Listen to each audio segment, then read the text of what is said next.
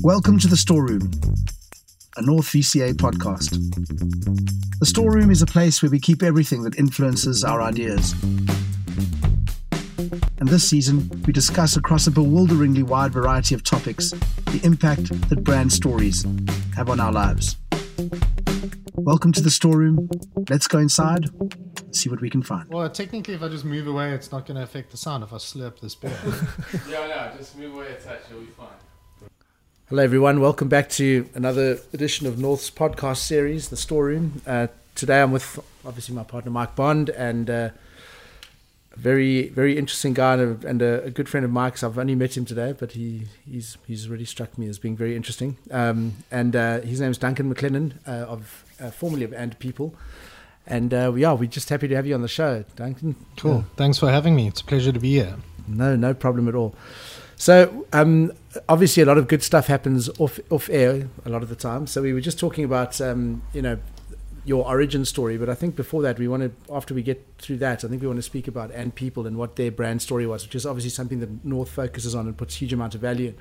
So I think when we last left your conversation, you just fled the Swiss Alps. So if we want to go backwards a bit, just tell us your origin story, how you got to And People, and cool. I'm sure it's very interesting. So I guess it all starts back in Johannesburg, where I was born and raised. I was just a typical Joburg kid in the 90s, getting up to all sorts of nonsense. Me too. Running around exploring a lot of the underground scenes within the culture space. Yeah. And Le Club. Yeah. Actually, no. The club was the club, not Le Club. Le Club was slightly before my time. Yeah, I'm not older than Duncan. I'm not that old. We've established that quite early on. You caught me off guard there. Not many people know Le Club. You've just gone up a notch in my book. I also know the club. I grew up in Joburg and then came in and spent a couple of years studying down in Stellenbosch, where I did a BCom marketing, which was not an amazing use of capital. It set me back a couple of years paying off the student loan for sure that I'd taken there, and actually proved to be a completely useless set of information, because for a man who's made a career in marketing, I can say I haven't utilized a single thing that I learned in that space, but made a lot of friends and had a good time. But then I did some time traveling, and eventually found myself in the world of advertising in London, where I spent 10 years working in integrated agencies and leading global brands and business with quite a strong orientation towards the youth market. Yeah. So the brands with the likes of Jack Daniels, Budweiser, and Adidas. And everything was peachy. My life was good there. I had no intention of moving back to South Africa, and came back on holiday 1 year, as you do, doing the wedding circuit, which everyone goes through. And good friend of mine, Mike Leslie, had just concluded his first year of running And People. So Mike was he comes from the brand marketing world. So he had spent 10 years at Levi's and Red Bull, building culture-led marketing programs, and then had scratched an entrepreneurial itch and started an agency. And over the course of that holiday, we were staying at the same places, doing a lot of talking. He was recovering after his first year. And I suppose Mike and I shared a lot of beliefs in the professional space around the role that brands play. Yeah. Did you meet Mike at when you were studying? Or? It was through those years, yes. So Mike's first wife and my now wife are very good old childhood friends, and we shared a collective group of friends. Brilliant. And so by the end of that holiday, I guess I'd helped give him a little bit of insight as to how to manage and run an agency. Yeah. But also he had, I suppose, in me tapped something that said, why don't we just do this together? Sure. We both believed that something needed to change in our industry. The way we work, the work that we produce, the way the brands we work with are represented in culture needed to change. And that was the essence of what he had started within And People. So. And would you say, sorry, just take a step back there, when you were in London, would you say that, the integrated digital agency, would you say that was in its infancy there? So you really were at the crest of the wave. I mean, what sort of year are we looking at here? No, that time frame was 2005 to 2012, you know. So a bit later. So, I was fortunate enough to work in great places, but we weren't creating work for the people that we were serving. We were creating work that was largely ego-driven. Yeah. If I was going to just be completely honest. Would you substitute the word ego for client-driven there? No, okay. I would say within the agency space. Within the agency, yeah. So a lot of it was driven by awards. You every agency you walk into reception, it's a trophy room, trophy cabinet, yeah. And that is how people measure their impact. Yeah. And that just didn't really sit right with me, because when I was working on iconic brands, I felt like we could be doing more with the money that we had to actually create value in culture, to create value for the people we were making that work for, not to extract value from them, and satisfy our own egos with some sort of accolade whilst getting hideously drunk in France for a while. Yeah. So Mike managed. Well, you to can lure me do back. both, though. If you potentially. So Mike managed to lure me back. We spent a bit of time working those details out. I had to fly back to London, explain to my then girlfriend that we were moving back to South Africa. Wow. And a year later, formally moved back and started work with And People. It at times feels like that was a lifetime ago, but that was, the start of 2014, so 6.5 years ago now. You've spoken a lot about, being not just culturally relevant, but being part of the culture, and obviously you said specifically to aim towards youth culture, and a lot of those brands that you mentioned are of that culture, but could have been doing it better. And I think advertising or any form of communication should inherently be part of the culture. I think that's what everyone believes. Otherwise, you don't engage with it. Mm-hmm. So I'm sure that was a guiding sort of principle or a reason you started. Yeah, totally. Well, I mean, fortunately, I'd been grown up with those. I was fortunate enough to work on those types of brands. Yeah. And I guess you're right. It was a bit of a convergence of part of my identity, having been involved in those cultural spaces, understanding the role that brands could play within that world, and then having the exposure to brands that were, and then that just challenged me to think about how much more they could be doing, how much more they could be representing themselves and the people. Was there one particular campaign, for want of a better word, from that time that really resonates or still sticks with you, that you thought, wow, we really got it right there, because something that wasn't particularly ego driven or just really did something properly the way you see it should have been done? I don't know. That's a difficult question. I haven't thought back on that time in quite a long time. I think, we did a lot of, when I look back to the days on the likes of Jack Daniels, we did a lot of storytelling. We did a lot of work within live music. Yeah. And we always championed live musicians and artists. Yeah. So we developed experiential properties that we then built up and advertised that I think were relevant and definitely served their purpose. Yeah.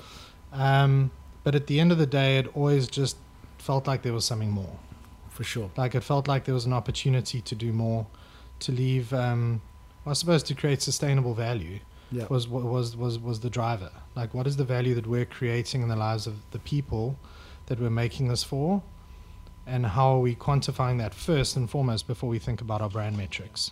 And I do love that word you used, not extracting something from them, giving people something. And I mean, that's something, obviously as a guiding principle at North, we always talk about brand stories. And I think if you ask someone what a brand story is, you'll probably get a divergent number of different answers. But you've mentioned storytelling now, but what was the brand story, for want of a better word, behind And People? I mean, besides the origin story, what was your purpose?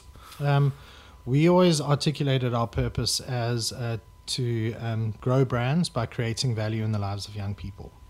Brilliant. So it was always about the notion that I mentioned about creating more value than you extract. Yeah. By not being driven by a channel or a discipline in defining a problem or identifying a problem. Really being open to understanding what is happening within culture. What is the cultural intelligence, Yeah. first and foremost, and what role do you play as a brand in creating value in that lifestyle? Yeah. In the lives of within those that people. sphere that's already established by the youth market. Yeah. Correct. Yeah. Exactly. And look, that's a real-time observation. Yeah. You know, because we know that the youth market is the most fluid and dynamic, complicated segment of people that's ever existed. Yeah, they're infuriating. Always, we really are, aren't we? But, Yes, we are. But We no, certainly it really is like if you look up the definition of youth culture, like let me know if you find one, Yeah. because you won't, because it's right next to defined. brand story. Yeah. It's defined by the youth themselves. Yeah. You know, so you know that was always the driver behind why we needed to exist. Yeah. Is that this is a group of people that is constantly in a state of flux, behaves by a set of laws, language of their own, Yeah. and authentic engagement requires a specialist approach. It requires people that understand it Yeah. in order to engage it. And we didn't believe that shouting at people, creating like beautiful pieces of film that are broadcast on a channel that young people don't watch, was the best way to show a brand's investment into that space.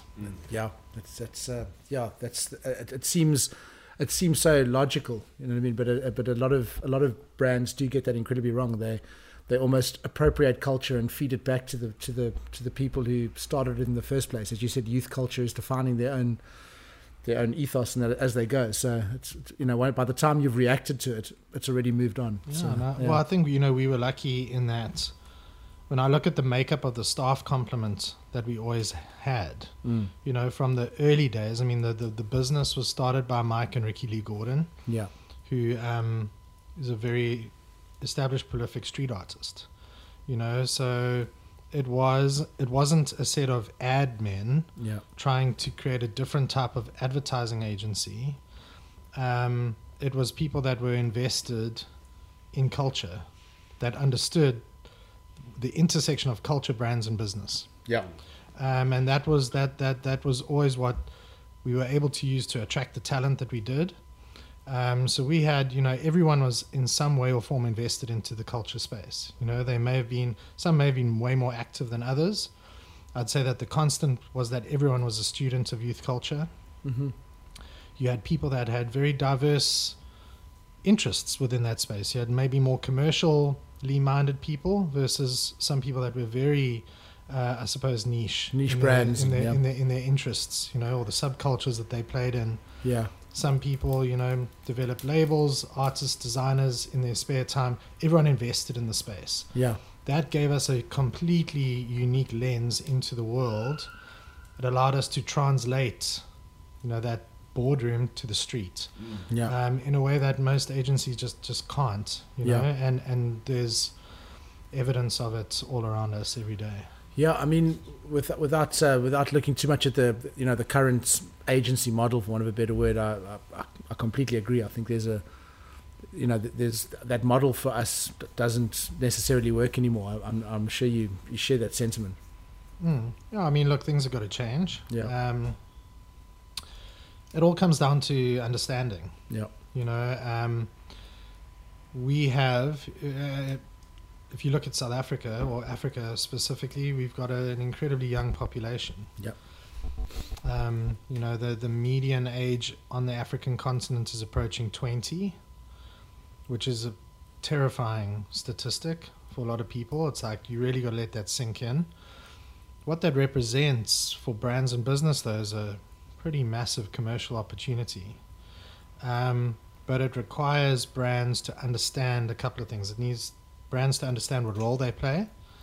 Brands are trusted more than government, right?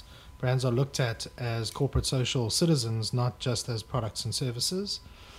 But in order for them to unlock that growth potential, that commercial prize, they need to understand who they're talking to. So that means traditional agency structures need to evolve.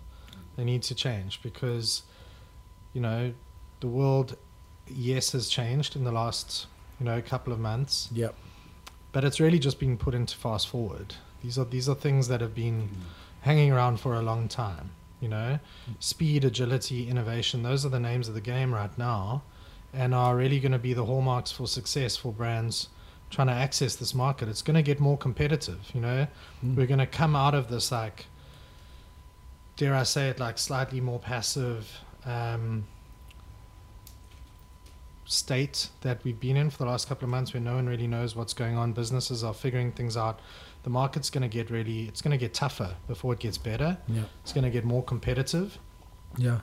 And it just means that understanding of who you're talking to and your speed to market is going to be more important. So agencies are going to have to completely rethink how they're able to achieve that for the brands that they work with. Yeah, and marketers, not just agencies. I think totally. Throughout the whole... Completely. Well, I mean, agencies are going to need to adapt, and I think the organizational structure of marketing departments is arguably more important in terms of how that needs to adapt. Yeah, absolutely. I wouldn't like to. That sounds a little bit aggressive, but you know, there's going to be a deluge of talent that's out there as a result of the circumstances we're in. And I think there's a real opportunity for brands and business to inject smart, maybe more agency type thinkers into their marketing departments. You know, I think the agency service model over the years has become guilty of overcompensating and over-servicing marketing departments. Marketing departments need to get dynamized. Yeah. Like this is their opportunity to evolve and look at the skill sets that sit in a marketing department. You know, these things are going to take a while to figure out. Yeah. But the classic configuration now, I think, of a marketing department, as with an agency structure, needs to change. Sure. Like a year, 2 years, 5 years from now, what does a marketing department look like? You know? Let's hope very different, yeah. No, it has to be. It has to be, yeah. If you had to give a soundtrack to And People, we always ask this with a lot of our clients. I think it's quite a disarming question. What sort of soundtrack or band or song or... Jesus, you really could have prepared me for that. Like everyone says that. This is like my worst nightmare. Yeah, because it's also my worst nightmare. I just want to. I'm just going to go with what's come to my mind first, and I'll probably regret this. And most of the people that are listening to this will be like, "What are you talking about?" But for me, it kind of feels like Tupac Shakur, "All Eyes on Me." Yeah. Because when was that? Like 93? I think around there. Yeah, 93, 92. The high watermark of hip hop. People of my age. But the reason I've chosen that, I suppose I can't believe I've chosen that. But is I always felt like a lot of people were looking to us to guide a new way. Yeah. To break new ground within the industry, to champion like the value of creativity. And specifically creativity in the lives of young people. And then it just has an amazing swag to it. Yeah. Which, you guys didn't ever have the privilege of walking into our space, but when you walked into our space, you felt like you didn't feel like you were in an agency. I was there one evening, yeah. Okay. And it unannounced. It had a swagger to it. Absolutely. That was full of confidence, full of attitude. We used to laugh when the business was founded. It was positioned as the anti-agency. Yeah. And so there was a punk ethos in the business. DIY sort of. Very DIY, we existed to challenge the status quo. Yeah. In everything that we did, and we matured and we took the anti-agency out of our creds presentation because it didn't really make sense. Did you stay true to your punk roots though on that journey? 100%. Like everything we did was always a punk aesthetic. Always rooted in that. Yeah. It was like the way we thought, the way we developed the work, and the work we did. I'd say it was the one thing we did exceptionally well. Is we brought our clients along that journey with us. We weren't those people that gave people a solution that was completely different to what they asked for because we're trying to be creative or different. Because this is what you need. We gave people what they needed, not what they wanted. And it's also fun for punk bands to grow up. I mean, you look at like Fugazi or Bad Religion, they're still touring and in their 40s, and I always marvel at them that they still have that passion for the idea behind punk as opposed necessarily to the music. So if you stay true to that ethos, I think that's incredible. And how long were you guys you're out for? It was in terms of the lifespan of the business. Your lifespan of the business. So 8 years. So 8 years. Or just a little over 8 years. So the business was started in Jan 2012. Okay. Yeah. I got a question just on the story. Did it evolve over that time, or did it change? I mean, did it? It went through. I'd say, and people looking at it now was like watching a child grow up. You know, and with a 2-year-old kid now, I can say that is 100% true. No, but we, looking at it, even the example of the anti-agency. So the business is founded out of a spark, right? It's like this frustration with the way it's done, and it was the one thing that I think was real genius of Mike in that he saw that opportunity, and maybe numerous people may have thought something needed to change, but no one had the guts to do it. To actually do it. Yeah. And so he did it, but he did it, and there was this rawness to it, and the business needed to evolve to become a business. Mm-hmm. It couldn't just be something that looked beyond cool. an idea. Yeah. Yeah, and it couldn't just have a cool veneer. And the smarts that we had were very unique in that we did have a cool veneer, but we had really, really smart people that worked there that understood those worlds I mentioned earlier of culture, business, and people. And so we had to evolve it over time as we grew. As you start to realize your ambitions, as you start to think about where are we going, and the classic journey of an entrepreneur. A business has it's got numerous facets to it that change and develop over time. You start to develop a value system. You start to look at the people that you welcome into the business that are growing you as a person. Yeah. The types of partners that you work with that enable you to do what you believe is the right thing. But then also how you represent yourself. You have to kind of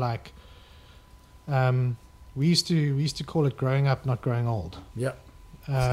Which was just about formalizing ourselves as a business. I think Jarvis Cocker said that. He may have. Yeah. He's a wise man, old Jarvis. He is exceptionally wise. Funny looking, but very wise. But that was something we believed in. We were never going to abandon our roots as to who we were, but how we behaved, how we constructed the business, how we managed the business as a commercial entity, was very mature. I think. Absolutely. We had sincere ambitions to be a world leader in what we did. That was our vision. We wanted to be the best in the world. We didn't think that we needed to be the best here. We wanted to be recognized as the best in the world. Brilliant. And the name and people, I mean, for me, it does cock a snoot at the old agency, the someone and someone sort of thing. So and people, it feels like agencies had almost forgotten the people part, and hence the and people. But maybe that's just my interpretation of it. Yeah, it was. There's a funny story behind the name because the initial thinking by Mike and Ricky was to call it Plus People. Mm-hmm. And then the registration of the business name revealed that there was already someone called Plus People. So what they do is they give you suggestions as alternatives. Yeah. And people happen to be one of the other alternatives amongst many horrendous options. Wow, that's so they just kind of chose. So they kind of chose one of those, but it was really about this idea that we would play the intersection, the conduit between brand and community and culture. So you could plug any brand and people. Jack Daniels and people. Correct. For instance. Exactly. Yeah. What was your, if you don't mind me asking, what was your working relationship with Mike like? Or you guys obviously leading the company. Yeah. Yours is more strategic, I suppose. Yes. Yeah. So it was a really, really interesting journey in that, Mike and I were friends first and foremost, who respected each other's professional capabilities. Very good friends. Very, very good friends. And our working relationship, we had a unique, I suppose, structure in that I was responsible more for the strategic direction of the work that we were doing, and I suppose managing the relationships with our partners, where Mike was more responsible for our product as like a ECD. Okay. Yeah. But we didn't operate like a typical agency in that regard. We had a lot of overlap. Sure. And that overlap that was where the magic was. I think Mike and I were able to unlock real magic there. He understood, coming from a brand world, the constraints were within those organizations that pure agency people just don't understand. Pure agency people are like, I just want to sell you an idea. Yeah. And I go, guys, there's actually quite a Not machine in the background, yeah. in the background here that this needs to get through. So he understood that. And then I understood how to sell something. Yeah. And strategically how to direct and guide something. Mike was a very, very strong creative leader, a very unique individual, because he must have been a horrible client to work with back in the day because he was very creatively led. Yeah, That was the frustration that he had. Agencies didn't want to listen to him because they wanted he's not ownership. the creative. They wanted he's the ownership client. of the idea. Having that perspective is hugely valuable. As you say, coming from an agency, you kind of driven by ego. You're driven by Sell the idea. to a point. Yeah. But having that perspective on your output must be hugely valuable, and then having that strategic layer from behind that. Yeah, I suppose that's. Mine and Mike's dynamic, I think, was obviously hugely unique, and I think we had lots of very constructive crossover. That was where the magic really happened. Yep. We needed to, as a small business and two very strong-minded, opinionated people, we had to I have no idea work out where those barriers were as well, Yeah. Which was also a learning process, because you realize that sweet spot of magic can also at times become a block, like for flow, because if you don't agree on something, then it can become quite stifling, quite combative. Yeah. And so it was a process of learning, understanding each other. And it's a much more complicated thing than we envisaged. I think converting a friendship into a business relationship. Yeah.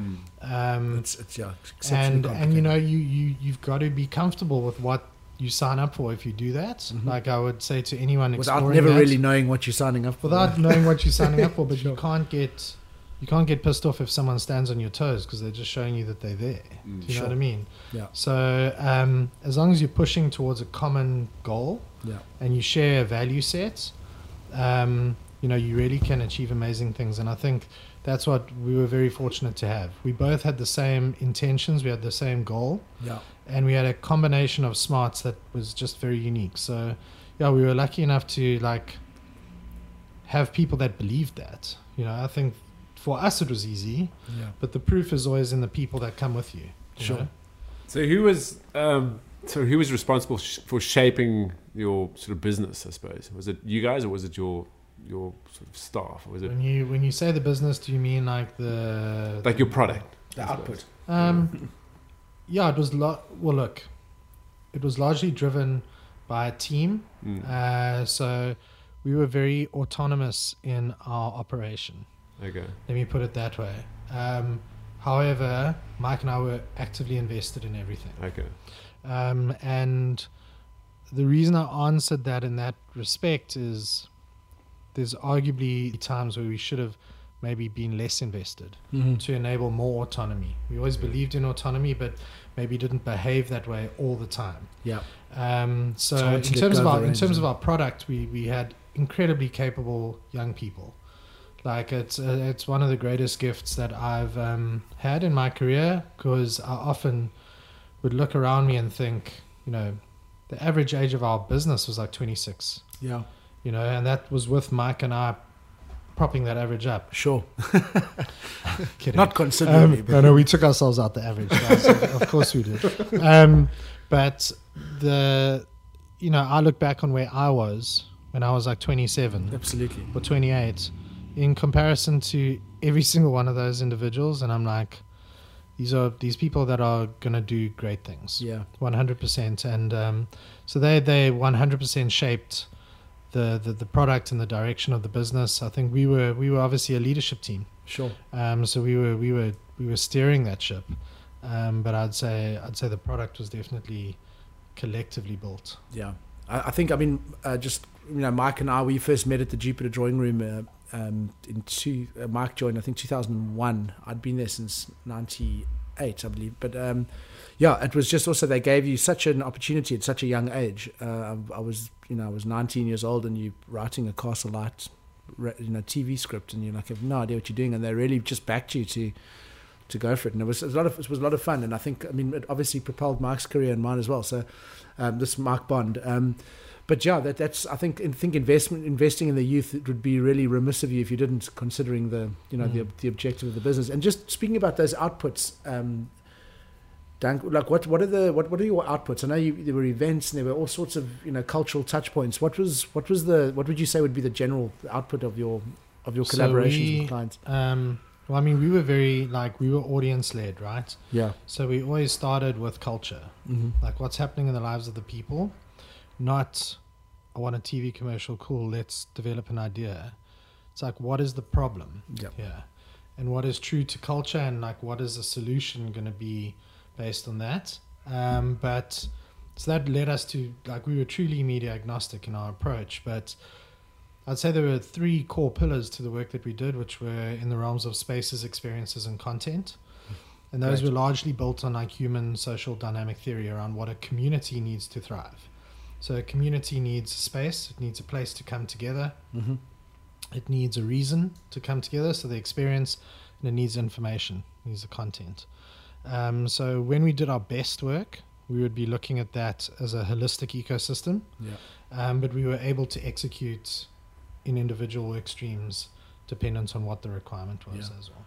I've seen some of your work, and it's really like nothing else out there. And just some of your bigger clients that you worked with. Can you take us through a couple of those? Yeah, sure. We were very privileged to have a client list that I know has been the envy of a lot of agencies out there, and we really invested heavily in those relationships. But we're just, I guess. I don't want to say lucky, but very privileged to work with amazing people that believed in us, that trusted us, that let us do our thing. And many of those were with us from day one. So, Adidas has been at the forefront of that. The project that launched And People, the first project And People ever did, is actually still running right now. So 8 years later, it's still running. That's phenomenal. It was a 500 square meter warehouse in Maboneng, and now it's an open source Instagram channel, but it still exists. Incredible. And it still exists for the same reason that it existed 8 years ago. But Adidas and Levi's were founding clients of ours, and we worked with them start, all the way through. But we're privileged enough to work with amazing people within the Edward Snell Group and across a range of different brands in their portfolio. So Glenfiddich Whiskey, Jose Cuervo Tequila, which obviously everyone knows. As well as smaller brands like Woodstock Gin. But then we also worked with the Bacardi Group, the Luxottica Group on Ray-Ban, Oakley, for sure, Sunglass Hut. And then, when we started moving into a tech space with the likes of Spotify, Netflix, we were very fortunate. I'm probably forgetting someone now because I haven't regurgitated our client list in a while, and if I have, I apologize. But those were like our core, and we were lucky. We worked with exclusively global brands. We didn't work with any local brands. I was actually going to ask the same question. How did you convince those? You said you started off with Adidas. So how do you convince a global client like that, to go with an agency that hasn't actually got any sort of work in its stable yet? It's obviously you worked on Adidas prior to that, so maybe that was obviously broke the ice. I had nothing to do with that. So the origin, and I could stand to be corrected here, but I was only really discussing this with our business partner in Australia. really this week. 2010, Yeah. the Football World Cup. Shabalala's goal against Mexico, the anniversary was 2 days ago. There was a building in Woodstock Yeah. that I think that Ricky Lee Gordon had pitched to Adidas proactively to take that building over for the duration of the World Cup and create a experiential brand festival around that. And obviously Adidas, as a official sponsor of the World Cup, they had some money to spend on how they activated. They went ahead with that. And I think that was where Andrew McDade, who was the Adidas Originals brand manager at the time, together with Ricky, and I think Mike was involved in that space. Mike at the time was working at Red Bull, but they had a connection. And I think they started talking at that point around, this is different. Okay. Like, this is an immersive brand experience. It's creating a community. There's something here. And I think that was the origin of what then became the project, which is Area 3. Okay. Sure. And just again, I suppose to Mark's point as well, with global brands, there's obviously global guidelines in place. I'm sure. Well, I know Adidas had a specific campaign around the World Cup. How did you navigate those waters with global? Because often we were very fortunate in our journey over the last 8 years. In very good at rationalizing why the global direction is not right. Okay. You've just spent 150 million on is not. No, that's World Cups aside, if you look at like culture, Africa is unique, right? Like a strategy developed in Europe is not easily translated here. No. And that's why we were fortunate enough to have people within Adidas that knew that. Yeah.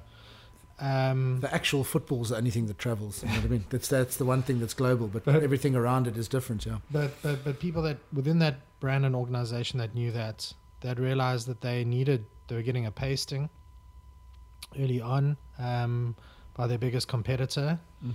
They needed to mean something. They needed to make themselves visible and tangible, and there wasn't anything in the global guideline that said how to do that. Yeah. And so we were just fortunate enough to be able to rationalize the why, back it up with what the results will be, what's the commercial prize here, and why we need to do it, and then we go ahead and do it. And that's what led us to running things like, for 2 years we ran a retail store. You just did it, ironically. All of a sudden we had a retail store. Yeah, absolutely. And we weren't. Yes, we didn't carry the risk for that retail store, sure. but we were in the operation of running what was South Africa's premier sneaker destination at that time. Yeah. And that was purely because the Adidas retail guideline doesn't give you a truly inspirational, pinnacle retail experience for top tier product. Yeah. Yeah. And Sure. there wasn't anything in market that could satisfy that. So we needed to do it ourselves. Do it yourself. Yeah. So we were able to work with people that trusted us to do it. Yeah. And it's all in the rationale. Like I was saying, we're business people. So we're not going to sell ideas for the sake of our ego and doing something that we believe looks beautiful. Or we think is cool. Our purpose is to grow those brands. We want them we're invested in their success. Yeah. So we need to rationalize why that is the right thing to do. And if it's the wrong thing to do, we won't recommend it, so we won't do it. Yeah. It makes complete business sense from Totally. And I know we've spoken about earlier marketing departments having to, the seismic shift that's happened around the world, they're having to change.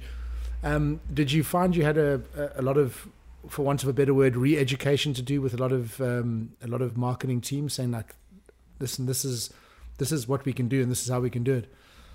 I wouldn't call it re-education. I would call it they were bringing us in. They were going to pay us to do something that they couldn't do. Yeah. Right? Yeah. So we were just doing our job. We were actually shining a light on a space and a consumer and a market that they shouldn't necessarily know. Yeah. Because they should be focused on their business.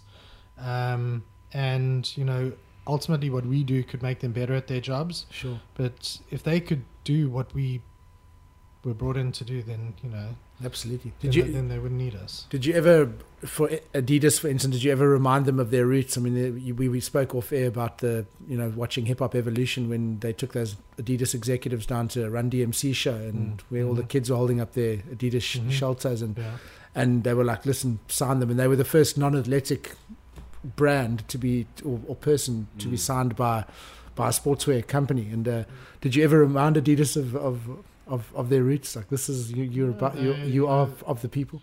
We were fortunate enough to work with brands that understood their heritage and their place in culture. They knew where we could create value for them that they didn't necessarily know how to unlock it themselves. But those are you look at the likes of Adidas, Levi's. These are brands with like really, really established profiles in culture. Yeah. And the people that work in those organizations, are entrenched in that. They're entrenched in that, and they represent those values and that spirit in everything that they do. So brilliant. No, we didn't need to remind them of it. Like there were opportunities to go back to those intricate stories. And look at those intricate stories and work out how to repurpose them for today. Adidas had a mantra a couple of years ago, which was all about past empowers the future. Oh, right. And that was their central design philosophy for their product, because they've got this amazing archive of all the original footwear that was designed. And rather than trying to create new products, they were just going into what was amazing about products within the archive and reinterpreting them for today. Oh, that's fantastic.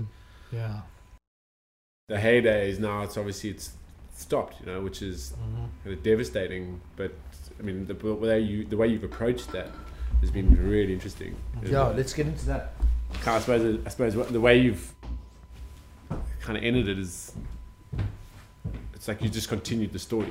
Like if there was a way to end it, this is the way to end it. Which I think is really interesting. And also there's like business. I went through all the stuff, did like a quick scan just to kind of see how in depth it was, and it's like remarkable. Like the business structure is amazing. Who created that? And who like developed the business structure? I know your product was obviously created by the. You mean the workflows? Like the workflows and just there's just a lot of process and structure in place, which I really believe that gives you the space and then do like the good stuff, the creative stuff.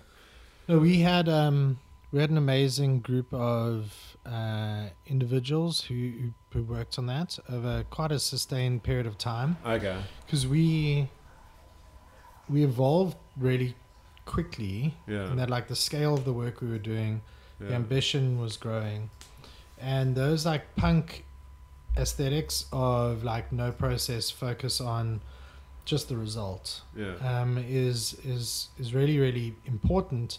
However, when you've got multiple things going on, you realize that you need to radically inform your efficiency and productivity as a team to ensure that everyone's looked after. So we never wanted to be a process-driven agency, but we wanted to have a structure in a way that was true to developing ideas that we believed mattered. Like the way in which you develop compelling, powerful ideas. And so did you almost like, did you create we've got something that we've been working on, almost like a sort of formula. Obviously you've got to fill it in. But there was a sort of process that we've put in place now to get from A to B. Like we know B is this result, and we know that with our team, if we give them like these sort of milestones or these objectives along the way, they can sort of start filling them in. If you don't give them any of that, they just kind of spiral. It's chaos. No, it's all about how you foster a culture of autonomy and accountability, and at the heart of autonomy and accountability lies trust. So that process was engineered in that way. So there's dedicated ownership for different components. It's collaborative, but there's accountability. Okay, cool. And it was also engineered to work smart and fast.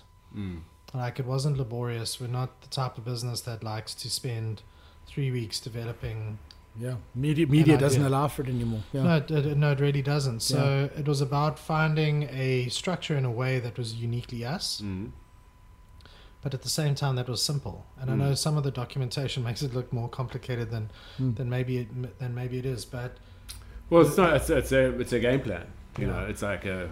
Well, the important thing for us was that it was created by the people that were doing it. So Mike and I inputted into that. We reviewed it and we challenged and we tweaked. Now the whole flow was built by the team of people that were responsible for leading it. So everything from creative leadership to business leadership and project management ownership, and production. Those were the stakeholders. Okay. Like they were ultimately responsible. That was the plan. Mike and I didn't want responsibility within the workflow, and it would be out of our value system for us to define how people should work And to chase and to tell them how to do it, empower them to create the process. And the process is built on a combination of individuals that had come from, some of them had only ever worked with the Nan people. Yeah. So they had a very untainted view of how work gets created. Yeah, we've lucky to have the same. Yeah, it's fantastic. Yeah. Or people that had come from more organized, or maybe not more organized, but more traditional structures that could take those learnings and apply them into our world. And where those two worlds come together is ultimately what you see in that pack. Yeah, it sounds like what's really interesting about the whole brand journey and brand story of And People is that tension between what you represent, that punk do-it-yourself aesthetic and the very structural business side, and somewhere between the collision between possibly yours and Mark's personalities and ideas, but a very positive collision of those ideas. I think that's, as you said earlier, is the sweet spot. And it feels like you've amplified your clients' brand stories in a very unique way. Yeah, well, it was all about, the beginning was always about like making those stories tangible.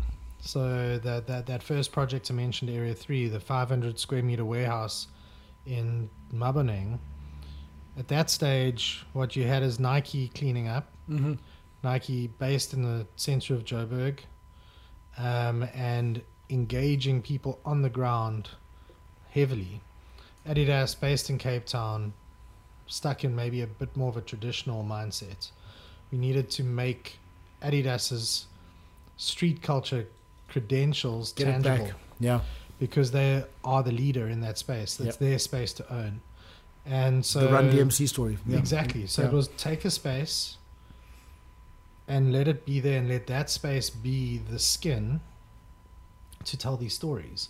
And so let it evolve. Every time people come in there, it should be telling a different brand story, but doing it in a tangible way. Don't just tell me, show me. Involve me. Give me a role to play within this. And yeah, it was an amazing case study, I must say. Sure. And Duncan, then what happened?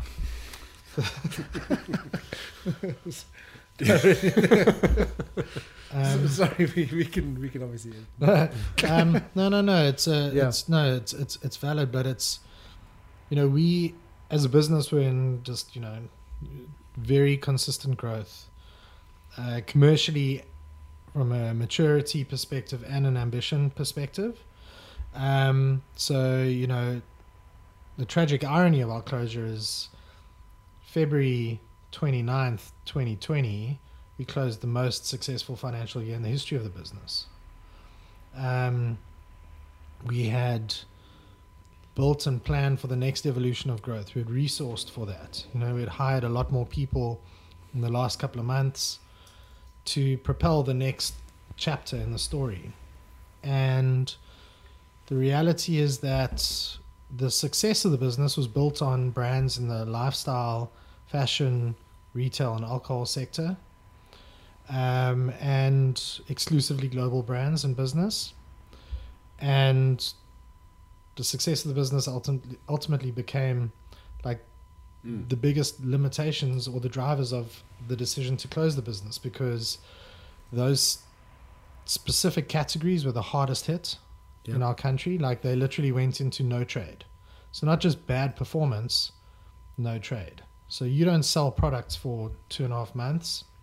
Yeah, and at least with bad performance, you can identify a problem and solve it with your client. But this is literally this is dead stop.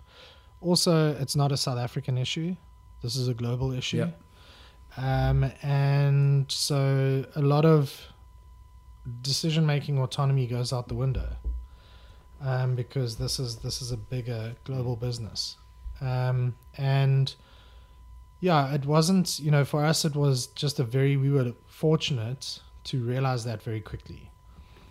As easy as it is to say that now, at the time it was really hard. Yeah.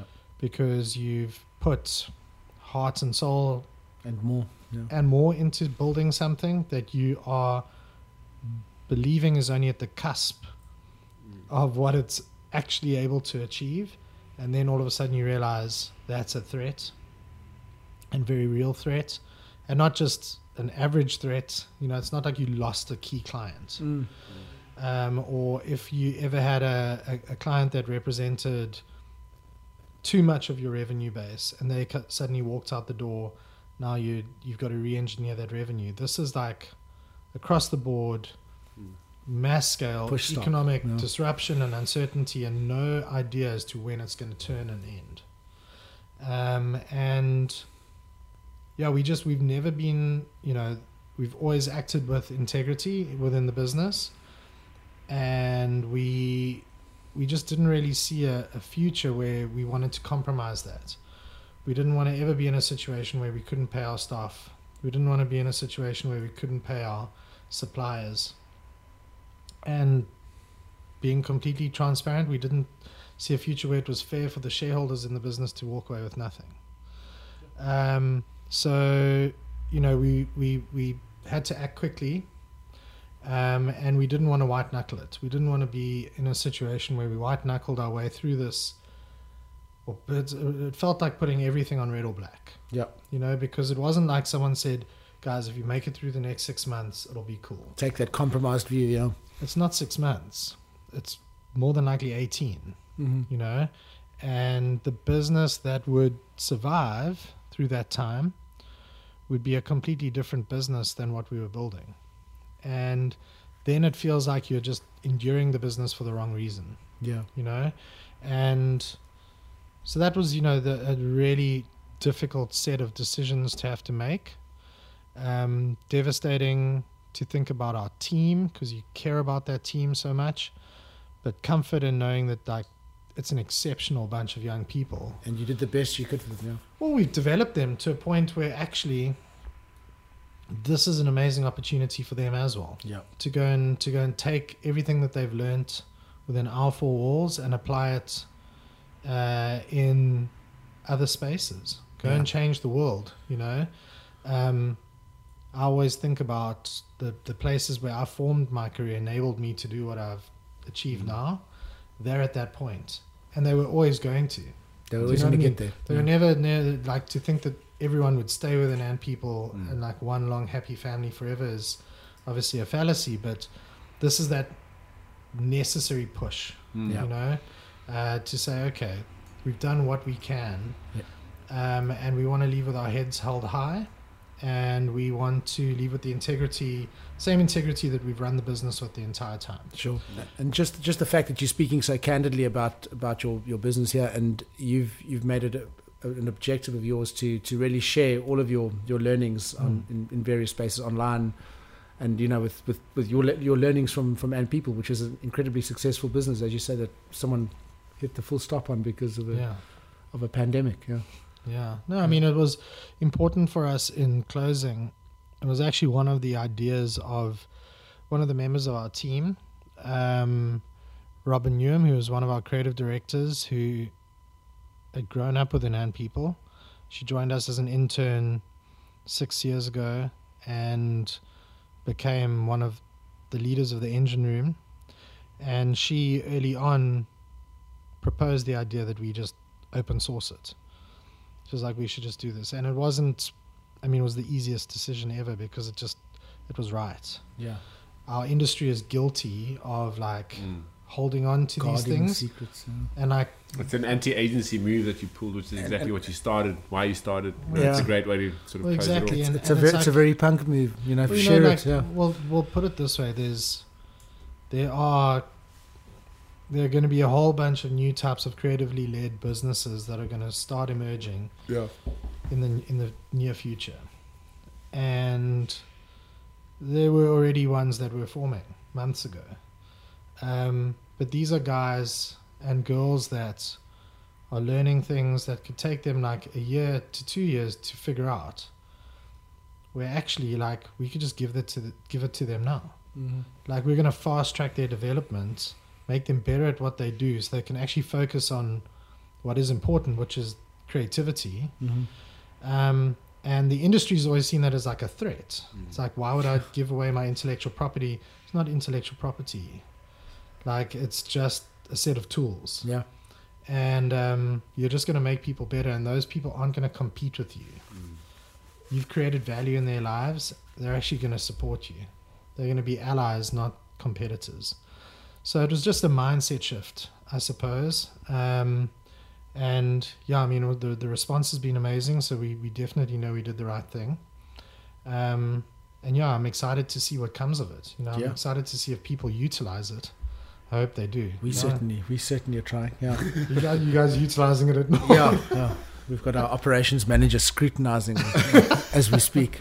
He wasn't invited today. I can consult you. If you Sure. I was going to ask you on that note. I'll put it on the invoice. What's next? What do you? I don't know. At this point It's a in good time, feeling. No, at this point in time, it's a time to slow down and reset and reflect.